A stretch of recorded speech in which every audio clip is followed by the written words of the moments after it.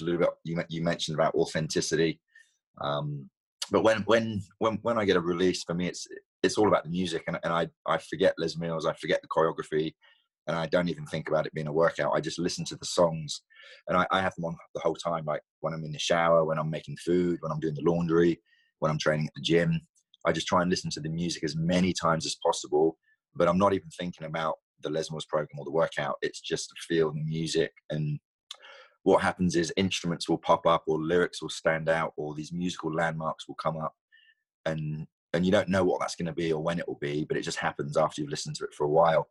And then when you actually then go, right, let's plug in and learn the choreography, when those two things come together and you teach, you're already naturally in the music. So those little moments that you sung, or the little hip movement or shoulder wiggle that you just naturally did with the song, that just comes out when you teach. Welcome to the Lindsay Morrison Podcast. Lindsay is a leading consultant in the world of group fitness. As an international trainer and presenter, join Lindsay as she chats all things group fitness, fitness management, and interviews industry experts on the latest fitness trends, stats, and insights. Welcome to the Lindsay Morrison Podcast. This is episode 15 with Matt Thraxton, and Matt is the training manager for Les Mills China. So in this episode, we talk about what inspires Matt and his teaching and performance, how he finds authenticity, and actually how the coronavirus is affecting life in China, and the kind of economic effects that's having on the group fitness instructors and the industry out there, which is really, really interesting. He also answers questions from instructors around the world. So I asked you guys to send me some questions for Matt on my social platforms, and I got a whole bucket full of questions. So I cannot wait for you guys to hear those. I'm absolutely loving the podcast that I'm doing right now. And I've spoken to so many amazing people, including Matt, Clive Omrod, the CEO of Les Mills, and Kaylee Jack, who is one of the Les Mills ambassadors in previous podcasts. And within my own coaching, I have drawn on some of those conversations with my own clients to create some great results. One thing that I find is that when speaking to instructors, that they have these self-made barriers between themselves and creating the desired effect they want in class. A quick technique I use is to bring awareness to what the comfort zone is, which often creates that barrier in something that we call limiting beliefs. For example, if your comfort zone is constantly talking and giving coaching points, you need to become aware of this when it happens and stop. And then look around the room with knowledge that this is okay. Now I'm looking for something to coach rather than just filling the space with random coaching cues, planned or unplanned. And it's when we become aware of comfort zones that we actually start to use them to our advantage. My comfort zone is not doing podcasts. And that's really why I started out doing my podcast, was a personal challenge, because it was uncomfortable and a new space for me to explore. But look at me now, I've got 7,000 downloads, 15 episodes in the bank, and I am taking those conversations from my podcast into my coaching and mentoring and giving my clients value. Last month, I did my first public speaking gig at mine and Ricky's Jump Live event, and it was called Be Your Own Boss. The short story is that 15-minute talk is now being turned into a coaching program that we're developing to create real confidence in group fitness instructors and how they teach, but not only in their classes, but actually how they show up every day in life. During March, the first 5 people will sample and test this, so I'm looking for 2 to 3 people who would benefit from working with me to develop self-confidence, to be your own boss in both your personal and your professional life. All you got to do is simply email me at lindsaymorrison.coaching@gmail.com, or just even send me a DM on Instagram. My Instagram handle is at Lindsay__Morrison. Right, time for the chat with Matt. I hope you enjoy this episode, and I'll see you guys soon.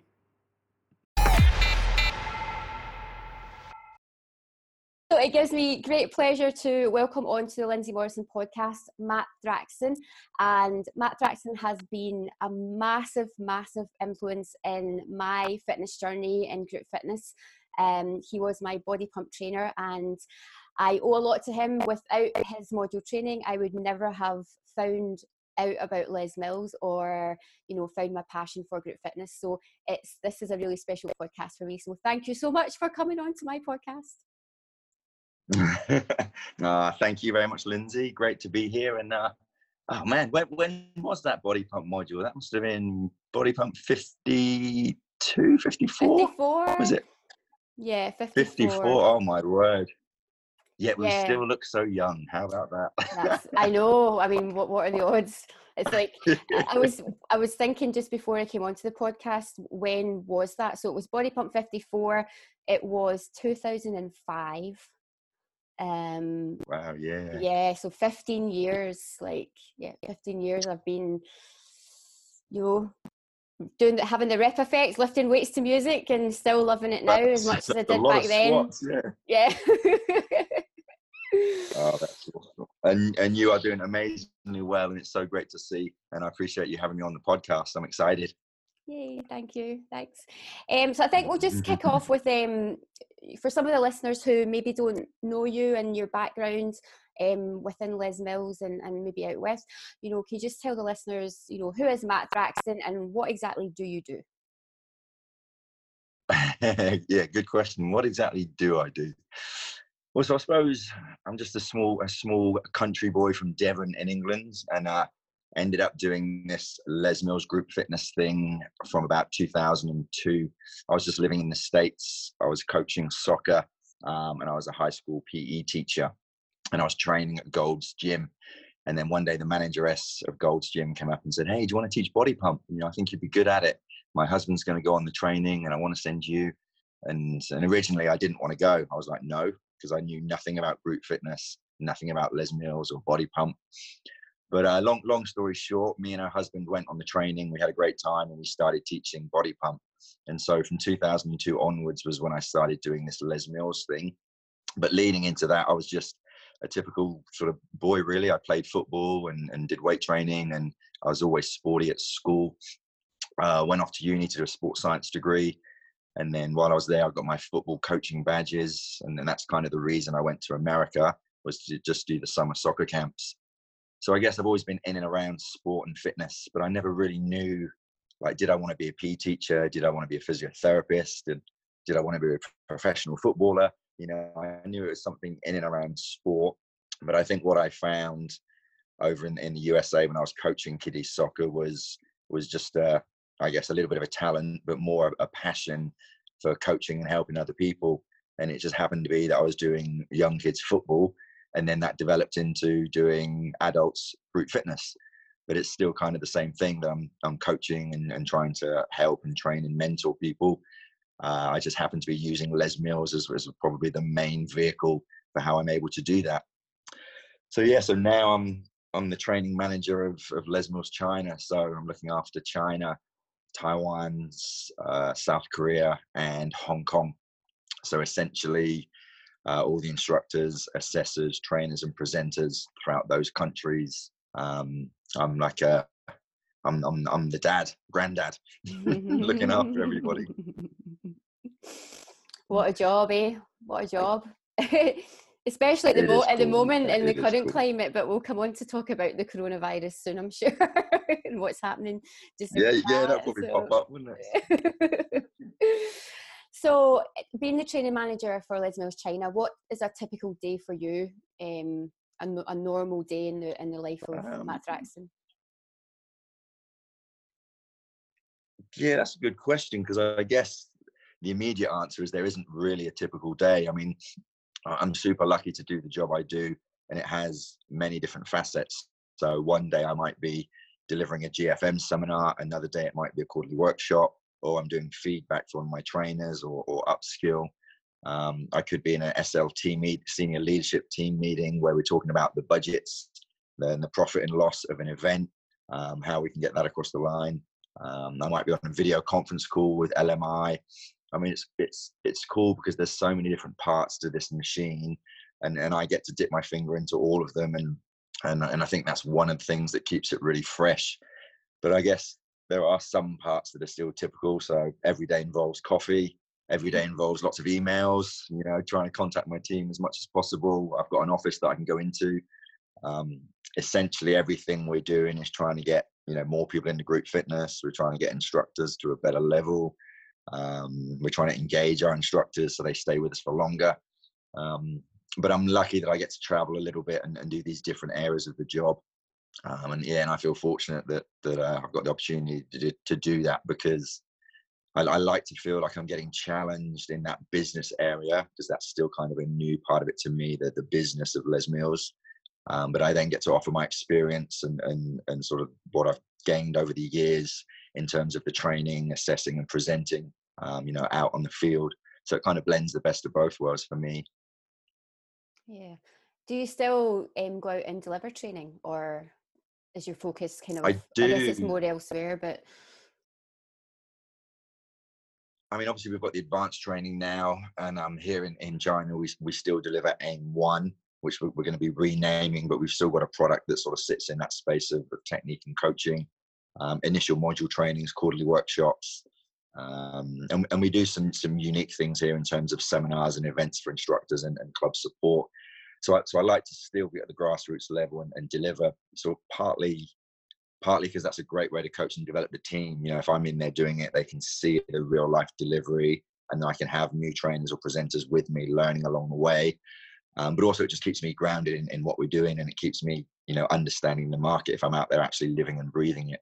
So I'm still out there doing it. It's not as much as I used to do. Like in the UK, I was pretty much doing a module every weekend, and I remember way back when we launched at David Lloyd, we were doing 2 or 3 modules a week. It's pretty full on schedule. So that those days are long gone. But I'd say each month I would deliver some of our products, and that sort of keeps me in touch with what's going on. And it's sort of like teaching, really. It's what you love to do. You don't want to let go of that, because you just love being at the coalface delivering the products. And and until I'm too old or too injured or I'm just unable to do it anymore, they'll wheel me off, but I'll be kicking and screaming.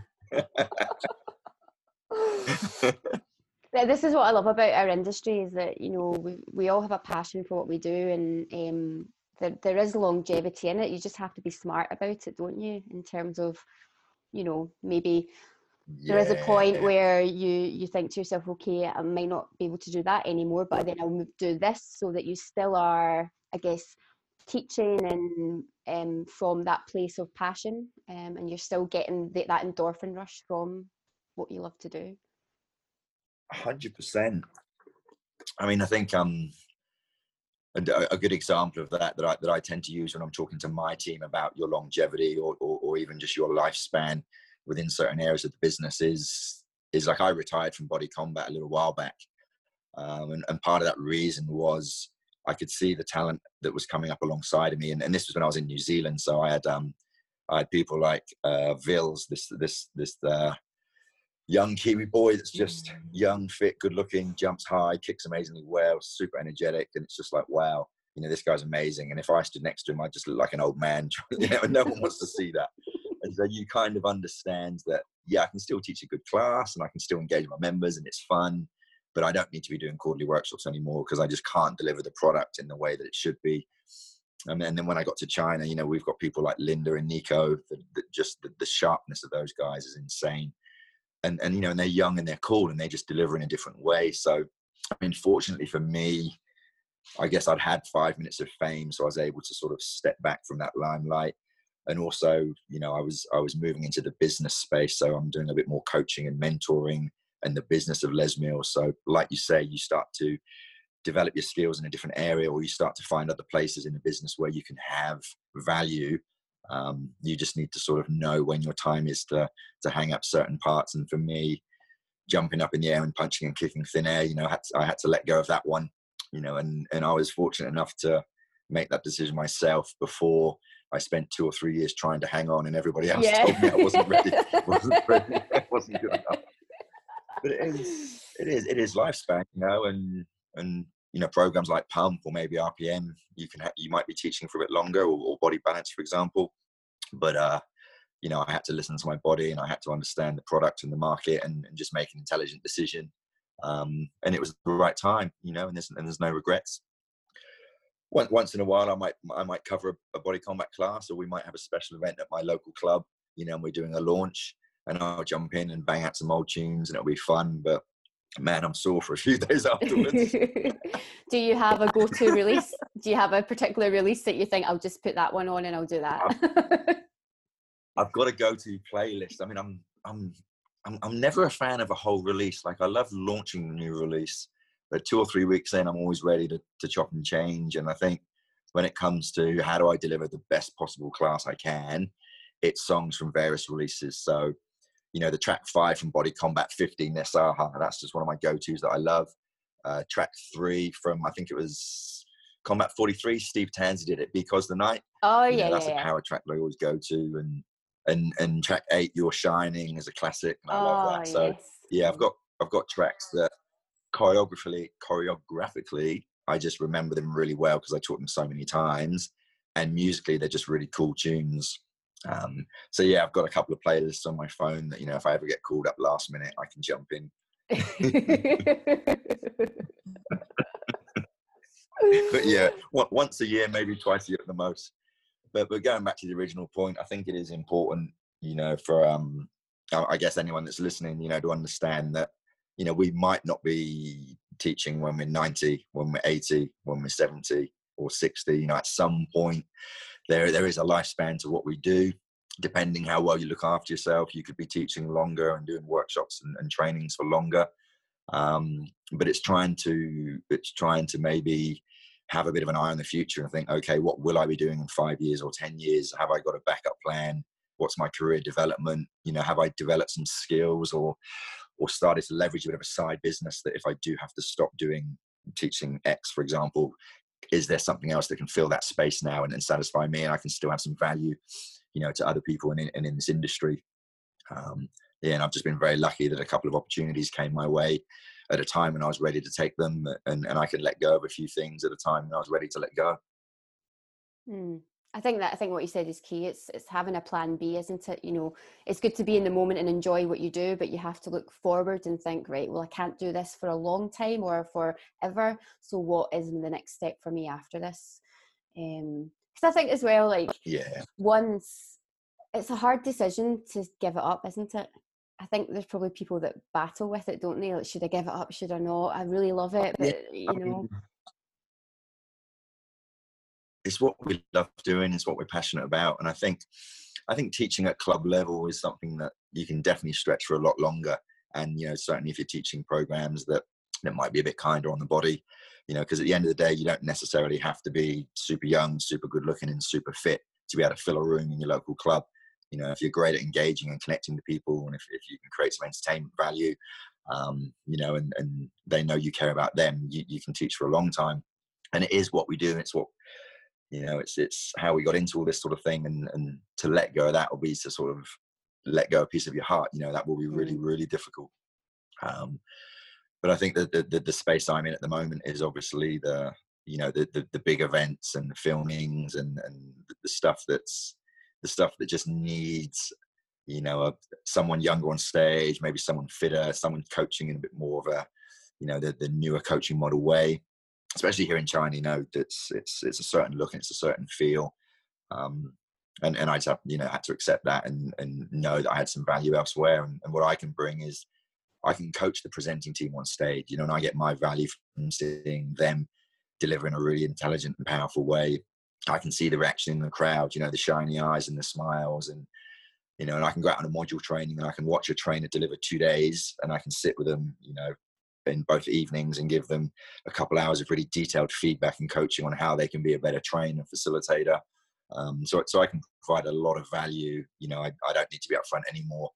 But in terms of teaching classes, yeah, I think letting go of that's going to be really, really difficult. So, you know, that might not ever happen. You know, I might still be teaching until such time that live classes aren't around anymore. I don't know. Yeah, who knows what the future holds? Who knows? I know. Yeah. So much innovation within the industry. It's exciting, very exciting. So you just mentioned about the live events there. So you've just had Les Mills Live Taiwan, and I did see from your social media that you were on stage, which was awesome. Bicep track with Marlon, giving him a run for his money. There you go. These young bucks coming in having a go. You know, you've got to I know. Well, that keep them grounded. But just before we hit record in the podcast, I was saying to Matt that he, for me, is the daddy of performance. being authentic, and just not giving a shit, basically. Like, you just go and do your thing and you make people feel good, and I don't know, you leave a lasting impression on people. Like, it's that saying, isn't it? It's not what you said, it's how you made them feel.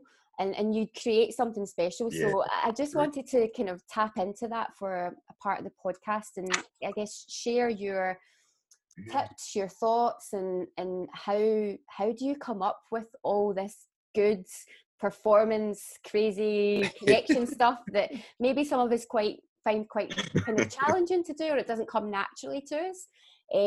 So I guess when you get a release, like, what's the process for you in terms of performance?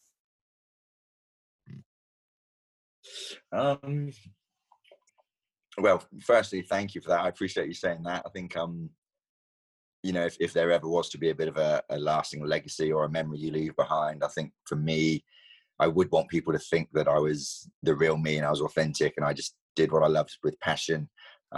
There's always going to be some people that might not like it or that think you're an idiot. But at the end of the day, if you're comfortable and confident in what you're doing, you know you're not going to please everyone, but what you're doing is real and authentic, and you hope it does, you know, entertain and inspire other people. And I sort of feel like the way I teach is kind of how I just talk to other people. Like, if we were sat having a drink and it was a party at your house, I'm the same person as when you see me on stage at a quarterly workshop or in my class or when I was doing the filmings. I'd sort of hate people to see a version of me on stage that felt cardboard or felt forced or different. And then you talk to me off stage and you went, oh, he's nothing like he is on stage. And that's where there's that big disconnect. So I know we're probably going to touch a little bit. You mentioned about authenticity. But when I get a release, for me, it's all about the music. And I forget Les Mills, I forget the choreography, and I don't even think about it being a workout. I just listen to the songs, and I have them on the whole time. Like when I'm in the shower, when I'm making food, when I'm doing the laundry, when I'm training at the gym. I just try and listen to the music as many times as possible. But I'm not even thinking about the Les Mills program or the workout. It's just to feel the music. And what happens is instruments will pop up or lyrics will stand out or these musical landmarks will come up, and you don't know what that's going to be or when it will be, but it just happens after you've listened to it for a while. And then when you actually then go, right, let's plug in and learn the choreography, when those two things come together and you teach, you're already naturally in the music. So those little moments that you sung or the little hip movement or shoulder wiggle that you just naturally did with the song, that just comes out when you teach. You don't have to force it or put it in there, because you're so woven into the tapestry of the song, you know, and that's inherent in you. And the great thing about that is then when you go back and teach some of these old releases, the music's still in there. It's the same song. It gives you the same feeling, and all those things just pop up. So the landmarks in the song, or the bit when the bass drops in, or a cymbal comes in, or a lyric that sticks out, you know, those things, they'll pop up for me. But the great thing about it, like Linz, when you listen to a song, you'll pick out something different, and I'll watch you teach and go, oh man, that's awesome. You picked out this lyric and I'd never even heard that lyric. Mm-hmm. And then I'll do something with an instrument and you'll go, oh, I didn't even hear that instrument when I listened to it. And I get super inspired by the guys on my team, because, you know, obviously a lot of them, they're this younger new generation, and it's an Asian culture. So they're just coming in with a whole different look and feel. And I'm watching my guys teach and they're doing things with the music and I'm going, wow, I never even heard that or didn't even think of it. Mm-hmm. And then I go, okay, so how can I take that interpretation and make it my interpretation? What am I looking for? So I think the music is key, and obviously to be able to let go of your personality, like you touched on, that being just sort of, it kind of is a little bit of that, you know, not giving a shit, not worrying about what people think. You're going to be confident enough to be you, push the envelope a little bit. You know, I know the Les Mills tagline is be brave, but it is a little bit of being brave, saying, oh, this is how I want to deliver it. I'm going to give it a try. It's a bit edgy. It might push the barriers a little bit, but if I can make 2 people in my class smile, or if I can inspire one person to, you know, have a better day, or if I can, at a workshop, if I can inspire 1 instructor or 2 instructors to go back and listen to their music again, to try and find some moments of magic and performance, so that when they teach at a higher level. You know, that's a win for me, you know. And obviously the more people that you can inspire, the better. But yeah, that freedom to be yourself, I think, just comes from actually putting in the hard work behind the scenes. You know, those early days, you know, I think I just ate, slept, drunk, pump like day in and day out. I would have been obsessed by it, listening to the music, getting in front of the mirror, scripting tracks, practicing. I mean, it would have been really anal, and I would have been really boring to be around. But it gave me a good grounding, and I got pretty confident quick. And then I was able to then start to see what other people do that are great at this and steal ideas from other people. And then you get to a place where you know you can step out and be yourself, because behind the scenes, all the hard work and the preparation is done. So you know you deserve to be there, and you should do a good job because you're ready. And I think that allows you to be yourself a bit more, and not worry about, oh, I mustn't say this because it might not be, you know, what Les Mills International want me to say, or a trainer might see me teach and they're not going to put my name forward to be on the team, or I won't get chosen to be on a filming, or, you know, we have all these things that can sort of suppress us just relaxing and being cool and doing our own thing. And when I look at the people that inspired me the most, and I think the people that have created the biggest impact on me, they've all been very unique and edgy and cool. They've never been by the book or in a box or very conservative. They've always done something a bit quirky, a bit random, and, you know, and pushed it a little bit. But it reminds me of something that Lee Smith said. Lee Smith, the Aussie trainer, the RPM guy, you know, he talks about understanding the rules so well that you're able to break the rules. You know, and he's got this image that you know the system so well, you know everything you're supposed to do, so you know those little places that you're allowed to push it a little bit. And if you go there and find those little corners, you can create this magic that maybe other people aren't able to do. But other people can do it if they just allow themselves, you know, the freedom to give it a try. Yeah. I think, you know, personally speaking for me, and maybe for others listening, that it's almost that fear sometimes of looking stupid or what will people think, that can hold us back. And I know for a long time that's definitely what held me back. Like I would worry about, you know, trying to do something in a class or a workshop with the fear of thinking that people would think, oh, who does she think she is, you know? So took me a long time to kind of shake those monkeys off my shoulder, and to feel like I can totally. Actually, like, you know, be myself. I think it does come with a bit of experience. I think once you've got some runs on the board and you kind of know what it's about, you know, you do feel like you're able to, you know, you've grown and developed, and then you're in that place where you can, you know, be a little bit risky or say something, and, you know, if you get a reaction from it, then it's okay, great, people actually did like that, so I can do more of that stuff, because that's what gets a response, that's what creates a memory. And like you touched on earlier, you know, the things that people remember is the feeling that you gave them. It's how you made them feel, and these sort of experiences, it's, you know, it's what we're trying to deliver to people in class or at workshop. You know, we're trying to entertain and educate and inspire and leave them with an experience that's memorable. And I think that authenticity thing, a tool that I use that I got it from a friend of mine, Phil Anderson, actually. So Phil Anderson was a body attack and RPM trainer.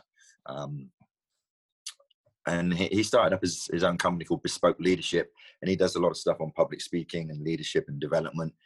But one of these tools, I went through his training, and one of the tools he's got on there is about your personal brand. And it's kind of that premise that, like, if I was to ask 10 people to give me 3 words to describe Roger Federer, all 10 people would come up with very similar words. Or if I said, give me 3 words to describe Barack Obama or Oprah Winfrey or Ellen DeGeneres, whoever it is.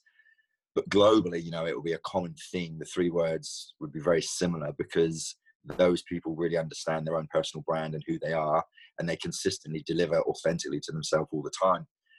You know, and the challenge is, you know, what are yours? You know, so when I talk to my team, I say, you know, what are your 3 words? If you were to describe yourself in 3 words, your personal brand, what would it be? If I was to describe you, what 3 words would I use? And the idea is that if your 3 words match the 3 words that everyone else thinks, then you're close to being authentic and you have integrity. But if your 3 words are, you know, fit, fun, and enthusiastic, and everyone that comes to your class thinks you're really unfit and you're really boring and you've got no energy, there's a big disconnect with who you think you are and who everyone else thinks you are. But, you know, if your 3 words, you really know who you are as a brand, and that's actually when you deliver, people actually get that brand from you. When that aligns with the program essence, that's when you can really create a lot of power. And I think that's what you see when you see people teaching that just seem to be relaxed, in the moment, natural, engaging, charismatic. They're just really comfortable with who they are. They know their strengths, and they're delivering, in the program essence. So it's kind of like 3 words to describe you that would be your own personal brand. And I think if you understand what those 3 words are, that's a standpoint where you can teach from, and that will help you be a bit more authentic and maybe more natural when you teach. That's great advice. That's awesome. That's awesome. So yeah, let's put you on the spot then. Oh what was your 3 I knew words? You were going to do this to me. I knew it. Oh, this is where my limits really start to talk to me and go, oh, who do you think you are? Or do we put it in the comments box and ask the guys in the UK to put down what 3 words they think you are, and see if it matches what yours are? Yeah, let's do that. We'll do that. I'll put myself out there. Yep. That's an action from this podcast. But it is a cool little exercise. And I would have done that back in, I think, 2015 when Phil took us through that training. And I still use it now, and I've used it recently at our new presenter boot camp. And it just seems to resonate really well because, we talk so much about the essence of our programs, and there's so much training around that. Have we actually sat down and gone, well, what's my essence? Who am I? And what do I want people to feel or to think of me when I finish teaching that class? Yeah, and it's definitely a little worthwhile tool to use. Yeah, I'll definitely be doing that. I'll tag you in it as well. Okay. There's the accountability right there. There you go. You're going to chop that bit out now, aren't you? I'm not. So what has been your favourite track that you've ever taught on a release? Through all your presentations? Oh, like a filming? Yeah. I'll tell you what mine is in a minute. All right, cool. There's so many good songs. I mean, I suppose Body Pump 63, that was my first filming. So that was the end of 2007. So that was when I got the call to go to New Zealand and film 63, me, Glenn and Susan. And the first track I taught was the back track. So I put that bomb diggy diggy diggy bomb diggy doo. Oh yeah. Think about the way. Shoulder roll. Yeah. We're so crazy with performance in Pump, aren't we? That shoulder roll gets a bigger reaction than some of the cool body jam stuff that people do. It's bizarre. But that I'll always have a soft spot for that one because that was my first time, teaching on a filming, and I was super nervous and adrenaline was pumping, and it went by so fast. But actually, like, if I go back and play that song, I still just really love it. It's just a cool song. It moves quick. It's a good workout. And then those memories sort of come back of the filming week and all the emotions of that. So that's always a favorite. And then I think in Body Pump 66, that was the global summit. So that was February 2008. And so you're teaching to a room of 900 trainers and presenters from around the world. So you're sat in amongst all your peers and all the top people in the Les Mills world in one room. And I was teaching the chest track on that one. It was a Technotronic song, Get Up, Get Down. Yeah, so it's just an old school sort of hip hop pop song. Yeah, it's fun. But again, you're teaching it and you look over into the room and you just see all these people, fit, passionate people. They're all trainers and presenters moving really well. And you're just thinking, holy shit, man, I'm on stage teaching this to all the people that are the best in the industry. So that was quite a sort of an overwhelming moment. But I think in terms of like what I actually feel was good quality work, and it's, I still get the odd message now, trainers from around the world, they'll use this video clip for coaching or for connection performance in their module trainings, and it's the bicep track from Body Pump 93, Centuries. So I just I did feel like every time I've watched a video back, I've always hated it, and you know what it's like. You'll be the same. We over criticize ourselves. We say, why did I say that? How did I miss that cue? Oh, my knee caved in a little bit there. That squat was a little bit short. Oh, my elbows are out too far. We hack ourselves to bits over every minute little detail, and it's a horrible place to be, but it's good because that's how we get better. And you and I are in a position where we've got good confidence and competence in what we do because of years of doing this. Breaking ourselves down, trying to be better, and never being good enough. And so we're always on that journey, I guess. And I've never really sat back and gone, oh, that was a really good job. But with this one track, I actually watched it back and thought, hey, if I was on a module training, like there's good coaching in there. The technique looks clean. There's some connection moments. There's a little bit of performance. I actually felt like all around that's quite a good role modeling of the 5 key elements. And then over these last few years, like I said, the odd trainer will send a video clip message from their training, or or just send me a picture and where they've used it to train their instructors. And for me, that just feels, it just gives you that sense of worth and value that's some work that you did is being used to actually help other people be great at this job, and I really take a lot of pride in that one. So I think that bicep track from '93 is probably my favorite, just because it feels like that's had some legs and some legacy, and it's helped a lot of people, And even just recently, Jackie, what's she doing? She was doing Jackie Kellogg from the US. She was doing an advanced training, and she video conferenced called Marlon and I when we were in Taiwan doing the training. So we had a chat to her advanced training group, and she goes, "Hey, guess what? I'm going to play your bicep track from '93 in this." I was like, "Oh yeah, whatever." And then she sent me the little video clip, and it was just really cool, because I think, like you and I were talking about before we recorded, I've not been at the front of the game for a long time. So '93 was my last filming, and so there's thousands of instructors out there that have come since '93, so they've got no idea who I am or what I've done, and every now and then this video clip might pop up, and it's like, oh, who's that guy? Oh, that's quite good. And then it kind of just keeps you a little bit relevant. It's quite a nice feeling, and it's a good track. It's a good workout, that bicep track. Is. I think my favorite one was, or one of my favorites was Christina Aguilera, the bicep track, Ain't No Other Man. Ain't No Other Man. Oh yeah. Yeah. That one for me, was don't awesome. tell me I tried to sing.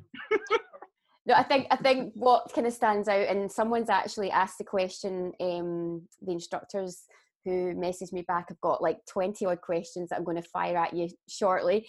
But someone has mentioned the famous catching the bicep bar in your foot, because that's what you did at the end of that track. So yeah, that's cool. That's right. Yeah. And I always remember I was on a module training not long after, and a guy tried to do it, but I don't think he'd actually seen the video clip. He must have just heard that I'd done this bar catch. And he tried it, but he was teaching the backtrack. He didn't. So he dropped the bar and smashed it on the floor because the weight was too heavy. Oh, wow. There you go. That's what happens when you get third-hand advice. Oh my goodness. I guarantee you, though, there's a lot of instructors, including myself, I have tried to catch the bar on my foot in the bicep track. So it's just the sign of a misspent youth. It was all those years of me wanting to be a professional football player, never making it. I think it's true to say that whenever you teach or you present, or if instructors go back and watch anything that you've done, you just have this amazing talent of bringing the music to life, making people feel good, and just being true to yourself. So thank you for that, because it's inspired so many people through. Thank you for that. Done. Yeah, it's been awesome. Before we move on to the questions from the instructors, something that's kind of... I'm nervous. you should be. There's obviously where we are at the moment in terms of what's happening in the world where you are. It's the coronavirus. So I just want to ask you some questions about that, and obviously we see a lot of stuff in the media at the moment about it, but what we don't hear about is the kind of impact it's having on the fitness industry in China and the surrounding countries and stuff. So what's it been like for you, like being, I guess, in the nucleus of the virus and the impact it's having on you and your team, and have you got it yet? Have you had it? Yeah, touch wood. I think I'm okay. Let me know. That's the thing. As soon as you get a bit of a cough where you feel thinking about if I got it, you need to self-assess. But I think I guess all jokes aside, the actual statistics behind the numbers, it's not so bad. I know the media hype it up a lot, and obviously globally it's a big deal, and everyone's got very serious and worried, and it's good that we have, because I think if we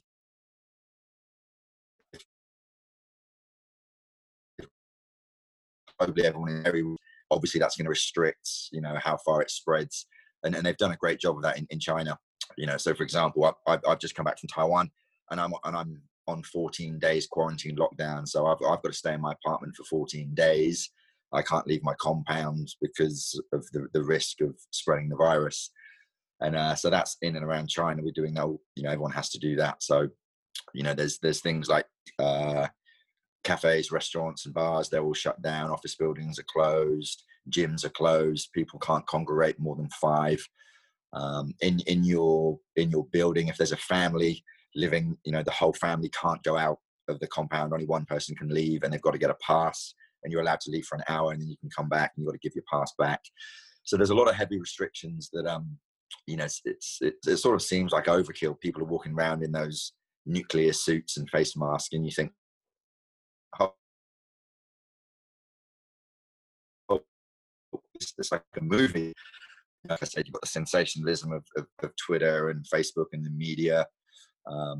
When you listen to the experts and they compare it to like Ebola or SARS or MERS, or even just the common cold and the flu, numbers wise, it's not actually as scary. So what the impact is it's not so much about people getting the virus, it's this day-to-day life, and like you say, impacting the business. So my training team, for example, a lot of them teach classes, and that's their sole income. That's what they do for a living. They're teaching 20-25 classes per week. So at the moment, obviously the gym isn't open, so they're not teaching those classes, so they're not getting paid. And now that's spreading into 3.5 weeks. That's a long time to not getting the income. But you've still got to pay rent on your building. You've still got to pay electricity, gas, water. You've still got to buy food. I've got friends that are gym owners, so they own small gyms that are little group fitness studios. So obviously in these 3.5 weeks, they've not been able to be open, so they're not running any classes. So no one's actually paying money to go to that class, so they're not having income. But they've still got the overheads of the rent on the facility and the leasing on the equipment, the rates, water, gas, all that sort of stuff. So it's this day-to-day life that, outside of actually catching the virus and the health scare, it's just people not getting an income, businesses, not making money or not even being sustainable because they're losing so much money. And even silly things like going to the gym. So none of us can go to the gym, so people have to try and work out a way to train in their front room. So, they can jump on and do the Les Mills programs.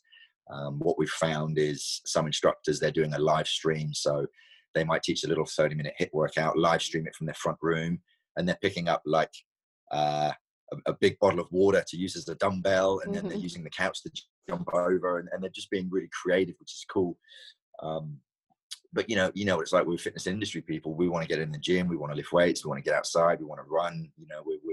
It's cabin fever, and then that affects people mentally, and people aren't going into work, so they're not catching up with their friends in the office or catching up with friends after work. So this day-to-day life really has sort of been quite heavy and quite stressful. But one thing I will say is people here are really positive. And the social media that we've got it's called WeChat. So a lot of people use WeChat and Weibo. That's kind of like our Facebook and Instagram. And the community is just really getting behind each other, and everyone here trusts that the government are doing the best they can to try and put a lid on this as quick as possible. In Shanghai, we've had a few days where the numbers haven't actually grown, and there's been a few days where there's been no new cases of the virus. So that's obviously a positive. There's just a lot of travel restrictions. So, people aren't flying into China or flying out. So if anyone's had holidays booked or if they need to travel for work, that's not happening. So it's a pretty serious full-on lockdown. And, a lot of that day-to-day stuff we take for granted, like walking up the road and getting a coffee, you just can't do it because the coffee shop's not open, or you're not allowed to leave your compound. Yeah. So it is pretty full on. And I think the stress is what's happened in the leaking globally. So like obviously this boat off Japan, where a lot of people have caught the virus because they're on that cruise liner. The numbers there are pretty scary. And then I think South Korea now has just suddenly had a big boom. I guess they didn't really sort of have anything to worry about in the early days, so there wasn't any restrictions on traveling or being in groups. They were still getting together in big groups and business as usual. And then sort of all of a sudden these last few days, they've had a few big increases in numbers. And so a few other countries have had a few cases, which starts to scare people. you know, and the downside is it brings out a lot of that xenophobia and a lot of that racist stuff. You see people, you know, starting to blame China or say it's because the Chinese are doing stuff like eating bats or they're not hygienic. And, you know, that stuff upsets me. Obviously I live here and these are my people, you know, and so I feel quite sort of attached to it and quite emotionally involved in the outcome. And obviously my family is, you know, they're worried about me being here. And, you know, obviously I wasn't in China, I was in Taiwan, and then globally nobody's flying into China, but I had to fly back into China because it's my job and I want to be with my team, you know. So it's like Les Mills in New Zealand, they're not letting anyone come to China, but I could. I don't know if that's because you're Matt Thraxton. I don't, you know, oh God, yeah. Skin's tough enough, but I think, yeah, you know, it is just about staying positive, and I think that's one of the great things I mean, it's not a great thing about a tragedy, but often when you get a crisis, you know, people bunch together, people look after each other and look out for each other, and it brings out the best in people. You know, kindness, care, support, love. You know, there's people, you know, if they are able to, you know, to deliver some food or to deliver some face masks or toilet roll or whatever, you know, they're doing that, and people are staying engaged online and talking to each other, and like I said, posting these workout clips, posting advice, you know, hey guys, if you wake up today and you're really stressed out because you can't move, here's 3 exercises you might want to try. You know, how about writing a journal? How about doing some meditation? You know, here's a body balance track. You know, people are just getting together and trying to pull through it, you know. Yeah, and that's the whole one tribe thing as well, isn't it? Hard, you know? It is, yeah, it is. And even sort of, I guess, as a business aspect, you know, if you're a club owner and you're paying a 12-month license fee to Les Mills to run Body Pump, and now you've had a month where you can't run Body Pump, you then turn around and say, okay, well, do I get another month added on to my license fee, or are you charging for me that? So then as a business, we've then got to have those conversations, you know, and so it is. There's a lot more to it than like say just the scare of the health aspect to it. It's affecting the fitness industry in quite a big way. You know, clubs aren't buying equipment. You know, no one's looking to the future to expand. It's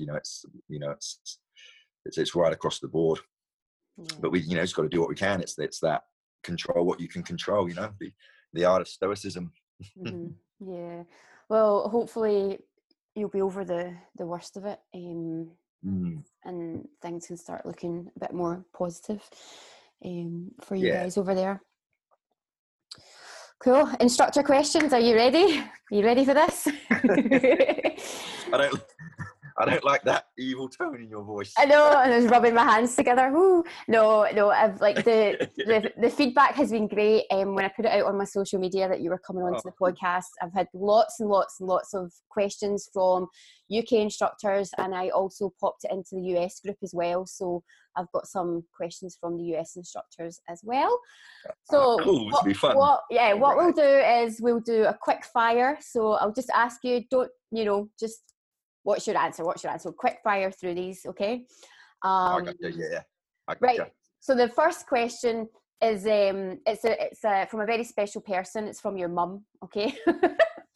She says, when are you coming home to see your mum? No way. Yeah. Well, whatever answer I say won't be soon enough. That's awesome. It's probably going to be my birthday, isn't it? September. So, or if we do the global summit in Greece in June, because I'm halfway home, so it'll be just before or just after that. So, if you're listening, Mum, I'll be home soon. Put the kettle on. Cup of tea. Yep. Cup of tea with my mum. Okay, next question. When will you be having a team teach with Ricky Long, and can Marlon come too? And that's from Jamie. And that's from Ricky Long, yeah? No, that's actually from Jamie. I tell you, I would love a team teach with those two guys. I think it would be great fun. And it's simple. You've just all got to get onto Sarah Durnford and give her some grief and say, you got to book Matt Thraxton and get Marlon Woods over, and then all three of us can do it. Yeah, well, see, Marlon is coming over in a couple of weeks' time because that's right, yeah. The workout for water thing or something. Yeah. So Yeah, we need to get that organised. That would be an amazing. There you go. There we go. Okay, a big question that came in from quite a few people was, when will we see you presenting on a filming again? It's a nice thought, but I don't think that's going to happen. And the main reason is, like, in the role I'm in, part of the great thing about my role is being able to shine the light on other people. And like I touched on earlier, I've been lucky to have a few filmings and, you know, do a bit of traveling and have my 5 minutes of fame. And I'm in a place now where it's my reward is helping other people. So I wouldn't feel comfortable being on a filming and feeling like that's taking an opportunity away from one of my guys.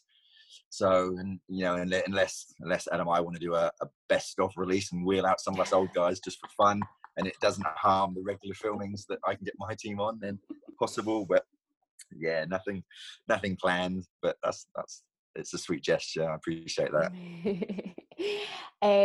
Patricia wants to know, how do you come up with your awesome witty cues, your one-liners?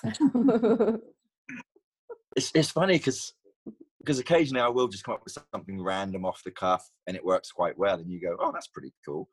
And other times you might come up with something that just bombs and doesn't work, and it's, you know, oh well, you can't win them all.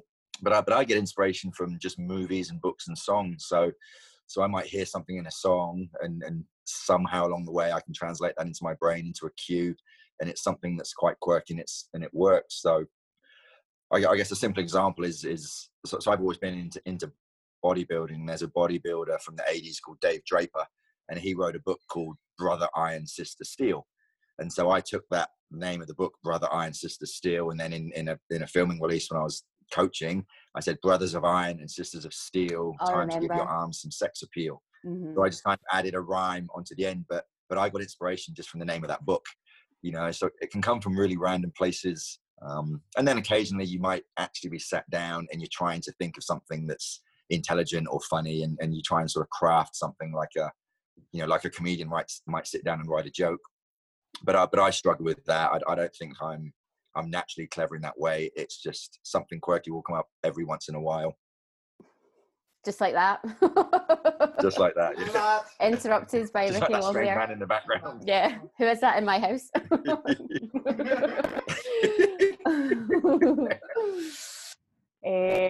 So the next question is about the evolution of body pump. So, you know, it's changed over the years. What's been the biggest change for you over the years? The one thing that's kind of been a standout? I think, I mean, obviously music's changed over the years, and it's, you know, this millennialized thing where the music's a bit younger and a bit cooler and a bit more up to date. And the, you know, the BPMs, the program's a bit faster now. It's more of a cardio feel. You know, we've got mountain climbers, there's heaps of overhead stuff. So it's more of a cardio athletic sort of feel, as opposed to maybe the slower strength work we used to have. And I guess one of the evolutions that I've sort of welcomed the most is where we transitioned from bar work to doing a lot of plate work and a lot of unilateral work. So the single leg stuff, the single arm stuff, I'm a big fan. Anytime we can do something a bit more sort of functional, you know, like the backward stepping lunge with a row, using the plates, single arm stuff. So you're balancing your body a little more. I like that transition, how we've moved, and now we're flexible in that it's not just a barbell workout. We've got the plate work, and we can do single arm, single leg. So it's kind of just a little bit more intelligent training. Yes, that's probably the standout advancement I've felt along the way. Cool. What is the one thing you wish instructors understood about being a trainer? I think the thing I always talk about is that it doesn't matter if, you know, if you're a trainer, presenter, you're a DVD presenter, program director, whatever your title or role or what ascension you might have reached to, we're all instructors. At the end of the day, Thursday night, 6 p.m, I'm still teaching body pump to 25 people, because that's the size of the studio, a nice little intimate private studio. And that's what's important. That's where I create my biggest impact and I have my influence. You know, what I do day in and day out in my regular classes by far has more impact and influence than doing one quarterly workshop or delivering one bicep track on a DVD. You know, so I always try and make sure that the people in those higher up positions, that none of us get get arrogant or caught up in our position and our title when we think we're really important and we're better than anyone else. It's pulling it right down to all of us. We're just teaching our classes and trying to do the best we can. Some people have moved into a different place where they might be a trainer, and that's got great value too. But ultimately, roll your sleeves up, teach your class just like the rest of us, you know, and enjoy that and understand that that's the best part of what we do. Yeah. Right. The next question is about food. Do you like tacos? Oh, you're frozen. Oh. Hello? Oh, we're frozen. I can Are you hear there? Do you hear me? I can hear you. Can you hear me? I can hear you now. Am I back? Yes, you're back. So, All right. so we can just chop that wee bit out. Cool. Okay, so the next question Yeah. is about. Did you get that about food? Yes. Okay. I'm listening. It's a subject very close to my heart. Oh, is it? Right, because I was like, oh, this is a strange question. So what is your favourite part of a taco? The whole damn thing. When it's in my belly. I love tacos, yeah. Oh, do you? Right, okay. So that was from someone called Michaela, an instructor called Michaela. She asked that question. Oh, cool. Okay, Kathy wants to know the best and worst cues you have given. So what's the best cue, and then what's maybe something that's kind of went down like a lead balloon? Oh, crikey. Oh, I need to think. I mean, just off the cuff, the worst cues are when people cue late. So forget trying to say something clever or funny that bombs. Just if you're queuing late, that's always going to be the worst cue, because, you know, our job is to be easy to follow. So I kind of feel like I'm successful in my teaching when I teach a new release for the first time and everyone in the room can follow it really easily. So I guess the blanket answer is the best queuing is when you can pre-queue really well and people follow you, and the worst is when you're queuing late and people don't follow you so well. But I'll have to Facebook you a message and try and think back, because there'll be plenty of cues that I've said, and there's probably some instructors listening that can go, oh, I remember when Thraxton said that? That was terrible. There'll be heaps of examples. But fortunately, most of the time, people are remembering the good ones. But I mean, one that sort of gets thrown around a little bit is that one I did at a workshop once on the chest track, where I said you always treat your bar like your first date. You never let it touch the chest. And then that always got a really good reaction back in the day. And but you know what it's like. If you say a cue and it's quite cool and quite funny and it works, you've got to let it go. You can't say it every class, because you just end up looking like an idiot. Yeah. So, you know, you do it once or twice and okay, that's great, but you've got to let it go and move on and then try and create something else. Otherwise you just end up being a one-trick pony. Someone, Susie, who's an instructor, she actually taught in the US but moved back to Scotland. She mentioned that cue in her question. So yeah, that's really? been one of the best cues. There you go. There we are. There's only been about 3, so yeah.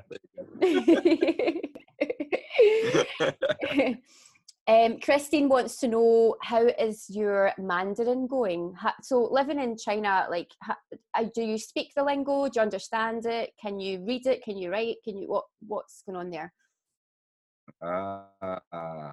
对，我会说中文，我的中文非常好，谢谢你。Wow. 这个问题很好。好的。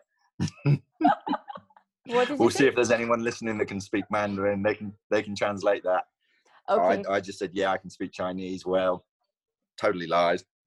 It's cool, because it's one of the cool parts of this job is, you know, like I'm learning a new language, and man, it's tough, but it's like anything. If you give it some time and if you put some effort into it, you get better at it. You know, it's just tough because I think it's a very different language to learn from, you know, French, Spanish, German, Italian, which are all the Latin kind of languages. And as you know, at school, you know, we normally learn 1 or 2 of those. And so you're doing that every day for 5 days a week for 3 or 4 years. Mm-hmm. You know, whereas here I wouldn't have learned a language for a long time. And so I can speak Spanish, but learning Chinese is structurally, it's very different. The tones are very different. But now I've had a few lessons and I'm starting to get better at it. I can understand the structure and it makes sense, and I can start to pronounce the words a little better. So it's just a case of using it more often, and and trying to study more often and get better. But for the 2 years I've been here, I probably feel like I should be a lot better, but I'm doing my best, and I think it's important that the team see that I'm trying to learn the language and that I integrate in the culture. Mm-hmm. I've moved countries a few times, America, New Zealand, Australia, but obviously they all speak English. Yep. So this is the first time I've lived in a non-English speaking country. So that's provided a lot of challenges. But it's cool. Yeah. I've sort of got enough that the average person can hear and go, oh, he speaks quite good Chinese. But then when a Chinese person returns and starts speaking back to me, I'm stuck. Oh, that's amazing. But it's progress. Yeah, it's progress. All right, the next question from Peter is, what is your why? Oh, that's a good question. So I suppose we've been through this advanced training, and when I went through that, I came up with this thing: engage, educate, entertain, inspire. So I sort of felt like I wanted to put something punchy in there that kind of covered what I do, and engage is absolutely an important thing for me. Educate and entertain, I feel like in our industry, you've got to have a good balance of both of those things, so that you've got a good message and that message lands because it's entertaining and interesting. And ultimately what we're trying to do is inspire people, in whatever that may be. And so I had those sort of 4 words as a tagline, but when I think back to this, and I actually talked about this on Ricky's podcast, so I'll give him a little shout out here. Mm-hmm. Lord knows he could deal with the exposure and the numbers. So I help you out there, Ricky, off Lindsay's podcast.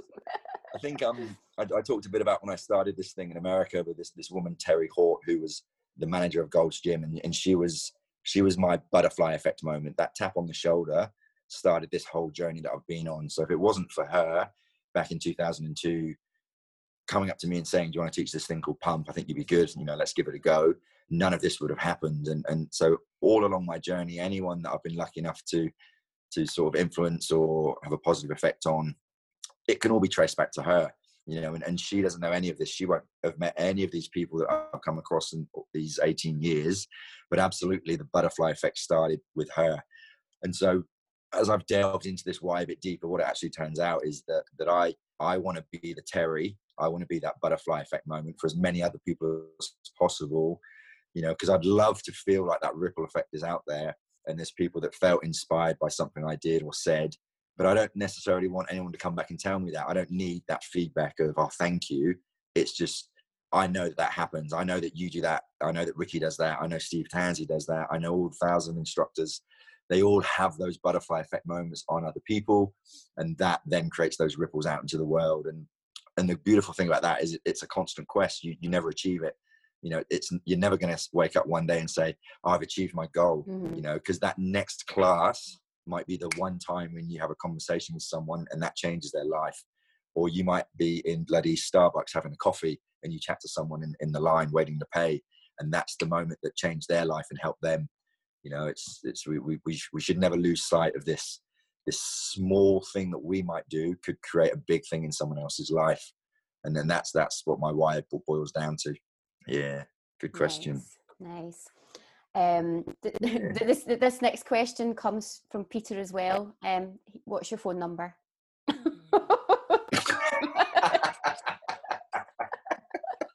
Do I owe him some money? And I don't think that's what he meant. There you go. There we go. Judy wants to know, what's your favourite body pump track ever? Ooh. I know that's a tough question. It's got to be Enter Sandman by Metallica. Body Pump 43 chest track. Enter Sandman. Oh, I don't have Metallica. that. I'll need to try and source that. That's always going to be kind of my all-time favorite of all time. But what I'm buzzing off at the moment is I love that bicep track from 112. How do you say it? Like Dice Array. The bicep track Dice Array. That it's got the Gregorian chant in the background. It's got the rap, and it's a big epic. Oh man, that's an awesome track. Yeah, that's my killer at the moment. That's a good track. A good track. All right, next question. Do you teach body balance? And I do. oh, you do. So I do. how would you encourage more men into body balance? This is from Judy. Well, my balance journey was probably a classic story for us typical guys, in that, you know, your knee gets a bit sore, the hips get a bit tight, and it affects your training, and you think, I need to do more mobility work, a bit more stretching, and you start doing that kind of training, and then you might go to a couple balance classes and think, oh, actually this stuff really works, I'm feeling better, I'm moving better, you enjoy it, it's nice music, and then you stick with it. And for me, I just evolved into teaching it, because I thought it would be a way of making sure that I kept doing balance myself, but also as a challenge to teach a different style of program, you know. And I was an absolute beginner, so those first few body balance classes, I was hopeless, and it was almost frustrating, you know, to be that terrible at something when you're actually good at teaching. So it was a nice little personal journey, physically as well as sort of spiritually and emotionally. But in terms of people just coming to do the class, you just show them a picture of Corey. If anyone looks at Corey and they think you can get anything like that from body balance, men will be flocking to it. The guy's a specimen. If he can do body balance, we all can. But I think, yeah, the thing with balance is it's probably got a little bit of, you know, that yoga vibe where people think, oh, it's just sitting on a mat going home and it's lame. You know, people don't know what they don't know. So men don't know what balance actually feels like until they've actually tried it. So, you know, I think maybe the angle of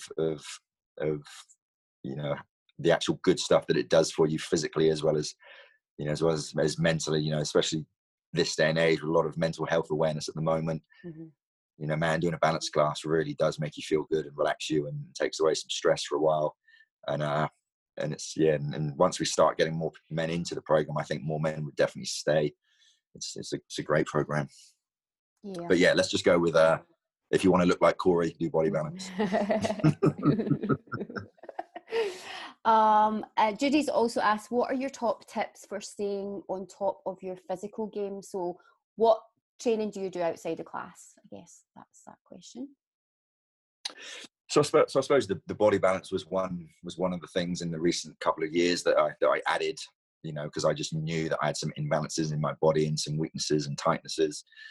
And what I do when I train is I try and do a lot of stuff that I'm not actually doing within my group fitness. So for example, you know, with body pump being quite cardio these days, I do 2 pumps a week and 1 RPM. I don't do any other cardio training. I don't feel like I need more cardiovascular training. What I need to do is I need to do good strength work, and I need to do good functional training. So I'll do TRX, I'll do kettlebells, I do Olympic lifting. I try and do things that aren't in the program. So like chin-ups and pull-ups and dips on bars. You know, we can't do that in pump. So I try and do that sort of stuff. I try and do a bit more of the mobility stuff. So I'm using a lot of bands and doing, you know, what you would call sort of stretching, but stuff where I think, okay, I know, for example, my hip flexors are tight and I know my hamstrings are tight. So I'd always do a little bit of focus on those things. I try to get 2 massages a month, but obviously it's you know, you've got the financial element of that as well. But I always try and get 2 massages a month to try and give a bit of love back to the body. I do a little bit more warming up now. I remember the days where I used to just run straight onto a quarterly workshop stage and jump up and down and do 20 jump knees like an idiot, fresh cold. And it was no problem when I was 20. But, you know, now what I've got to do is go, okay, I need a bit of a warm up. So I do some stretching, mobility, get the body ready before I teach a class, you know, and that helps.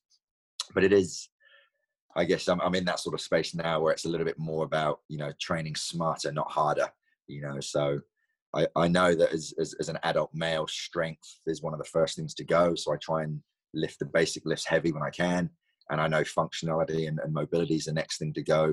So like I say, I do the kettlebells, the TRX, and that sort of, you know, the sort of stuff that a lot of CrossFit guys would do in their warm-ups and their mobility stuff. I follow a lot of good guys on Instagram, Achieve Fitness, Activate Motivation, Kelly Starlett, you know, Move You, a whole bunch of those Instagram guys that daily there's so much great content that you can take to give a bit of love back to your body. And man, it definitely works. Cool. And I would say I try and sleep more, but my sleep's still terrible. I guess traveling and stuff like that, important. just, you know, when you're traveling and you're going to different countries and different things, it just affects your sleep for sure. Rachel has asked, will you marry her? Absolutely. How much money do you earn?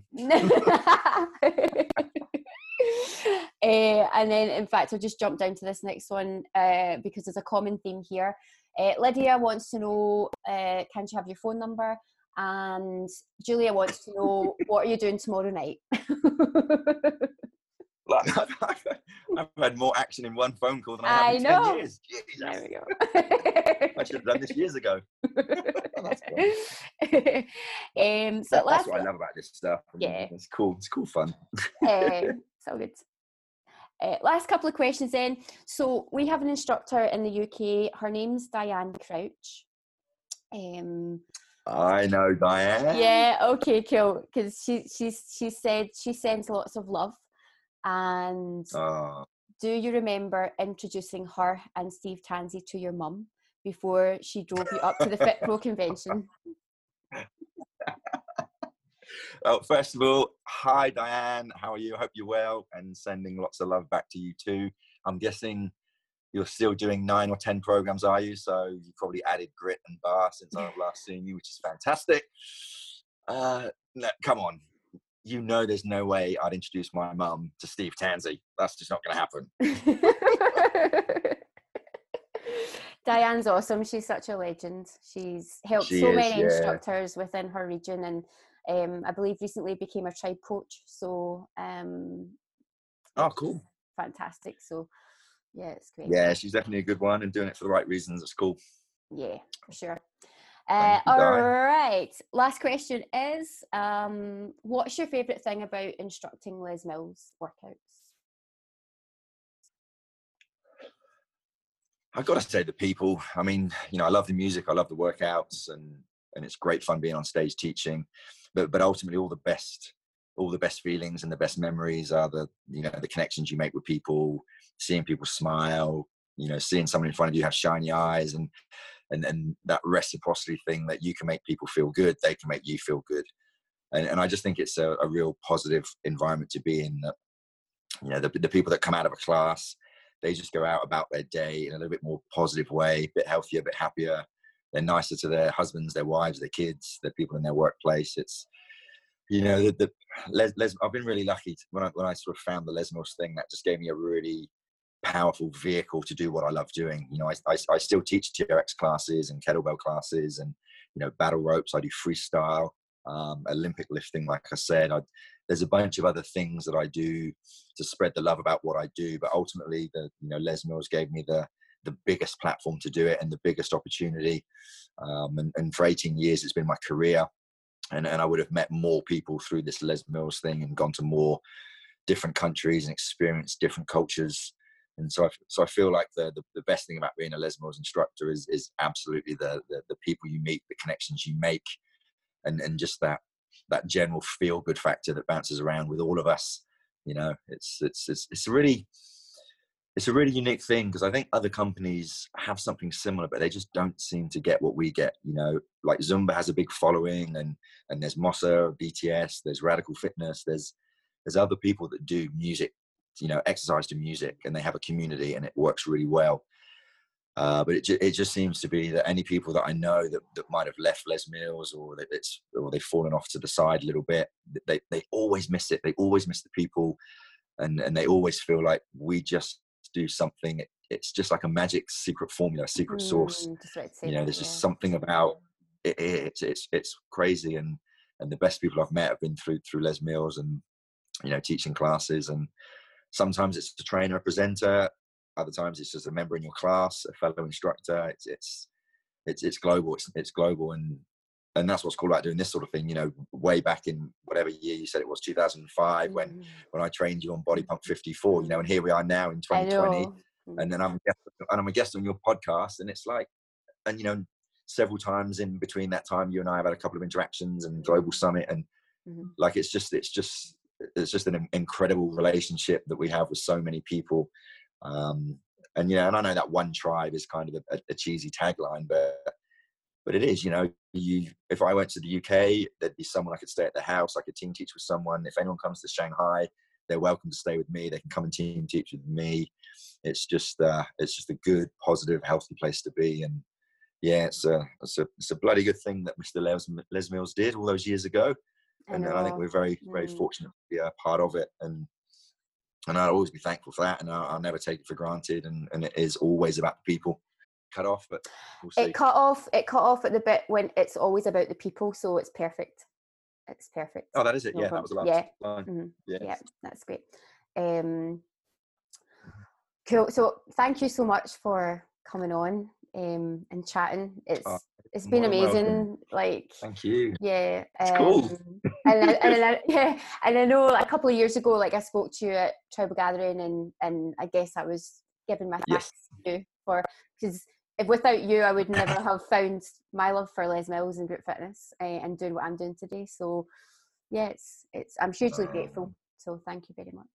That's lovely to hear. No, thank you. No, that's exactly it, isn't it? It's, you know, you're there, you're able to sort of say thanks to me for what I did. I say thanks to someone else for what they did. They say thanks to someone else for what they did. I'm sure there's hundreds of people that thank you for what you do. It's a beautiful little chain of you know, love, care and support and feel good that just keeps rolling on, and that's the great thing about this whole, you know, wonderful, crazy world of group fitness that we do. It's quite remarkable, really. Yeah. But thank you. Oh, you're welcome. You're welcome. You've been listening to the Lindsay Morrison Podcast. Be sure to give us a review on iTunes.